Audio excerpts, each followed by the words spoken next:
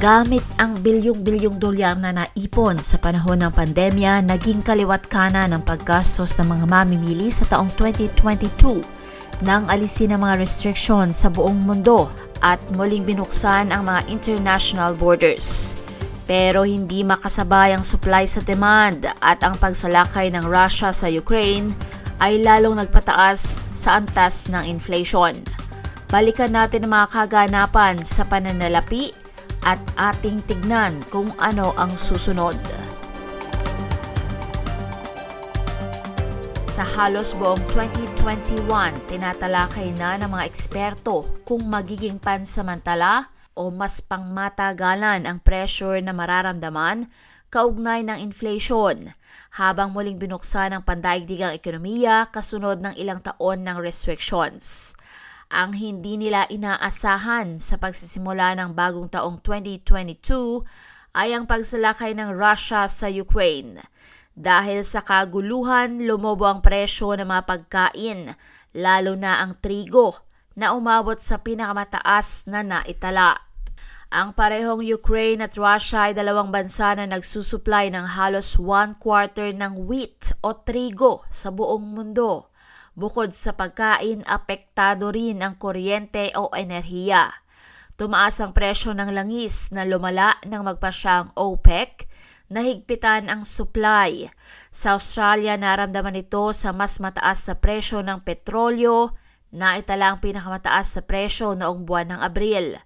Bagamat parehong humina ang langis at petrolyo mula sa kanilang peak habang naantala ang pandaigdigang paglago, nagkaroon naman ng krisis sa enerhiya, lalo na sa Europa. Sinabi ni Majabin Zaman, pinuno ng foreign exchange sa ANZ, inaangkat ng Europe ang 90% ng gas na kinokonsumo nito, kung saan 45% ng mga import na yon ay nanggagaling sa Russia. So subsequent disruptions to gas supply have sent gas prices soaring, forced Europe to look elsewhere for its energy.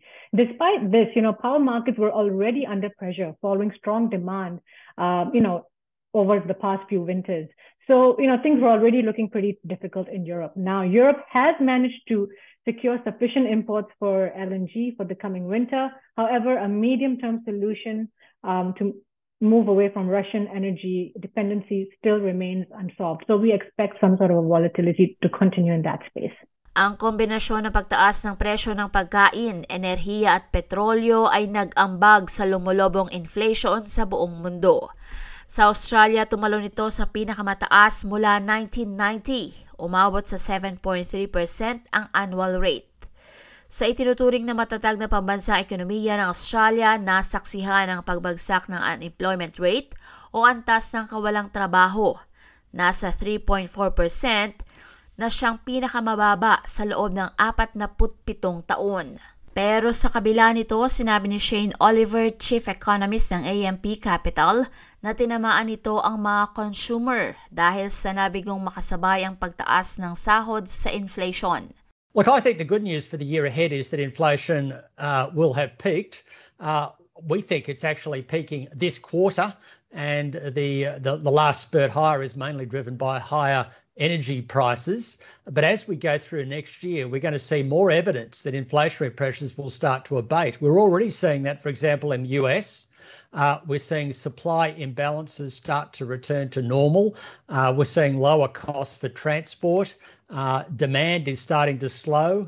All of those things will lead to a sharp fall in inflation over the next 12 months. At the same time, that the still strong jobs market will push wages growth up a little bit higher. So I reckon by the end of 2023, you're going to see a sharp narrowing in the gap between inflation and wages. And there is some chance that wages growth may have even pushed up slightly above the rate of inflation. Iyon ay dapat na magandang balita para sa mga borrowers o umuutang na kailangang pasanin ang bigat ng diskarte ng Reserve Bank na labanan ng tumataas na presyo sa pamamagitan ng pagtanggal ng mga opisyal na interest rate mula sa emergency rate na 0.1% noong Mayo hanggang 3.1% nitong Disyembre. Iyan ang pinakamabilis na pagtaas ng interest rate sa loob ng ilang dekada. Ang katumbas sa 10 taong pagbaba ay naibalik sa loob lamang ng 8 buwan. Habang ipinasa ng mga bangko ang mga rate na iyon sa kanilang mga customers, Ang mga pagbabayad ng mortgage sa mga variable rate ay tumaas at nilimitahan nito ang halaga ng maaaring hiramin ng mga nagbabalak bumili ng bahay. 27% lamang ang pwede nilang hiramin. Dahil dito, bumaba ang presyo ng properties mula sa dating record level. Nagbabala si Shane Oliver na may mga susunod pang pagbaba sa presyo ng mga bahay. And there's probably more pain to come, unfortunately, because we're yet to see the impact of the mortgage rate cliff. And that will occur when those people who fortunately locked in at 2% or so mortgage rates a year or two ago are now going to find when they roll over, when their term expires, they'll roll over to something like 5 or 6%. And that unfortunately may result in a bit of forced selling and more downwards pressure on property prices. Bumaba din ang halaga ng Australian dollar nitong 2022. May papalit sa 75 US cents ang isang Australian dollar sa unang bahagi ng 2022 at bumagsak ito ng hanggang 62 centavos. Iyon ay nasa 22% range, higit pa sa average sa nakalipas na 30 taon. Habang ang mundo ay dumagsa sa US dollar, habang tumaas ang interest rate doon, ang mga paghihigpit sa COVID-19 sa China ay nagpabagal naman ang ekonomiya nito sa halos buong taon. Ani Maji bin Zaman, nagpatuloy iyon na mabawasan ang demand para sa mga kalakal at iron ore na nakaugnay sa Australian dollar. But the Aussie has rebounded from a low of 62 to 67. Going forward, we think that the Aussie dollar will appreciate. Dollar dominance theme has reduced. Global risks are waning, and the best part, news of China reopening will be supportive. So domestically, momentum is solid. We've got a strong labor market, strong consumption levels. We expect the Aussie dollar to appreciate to 70 next year.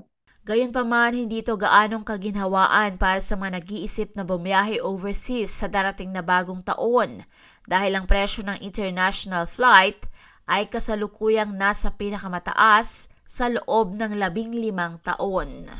Yan ang ulat na binuo ng SBS Finance Editor na si Ricardo Goncalves para sa SBS News na isinalin at isinalaysay ng inyong lingkod sa ating wika.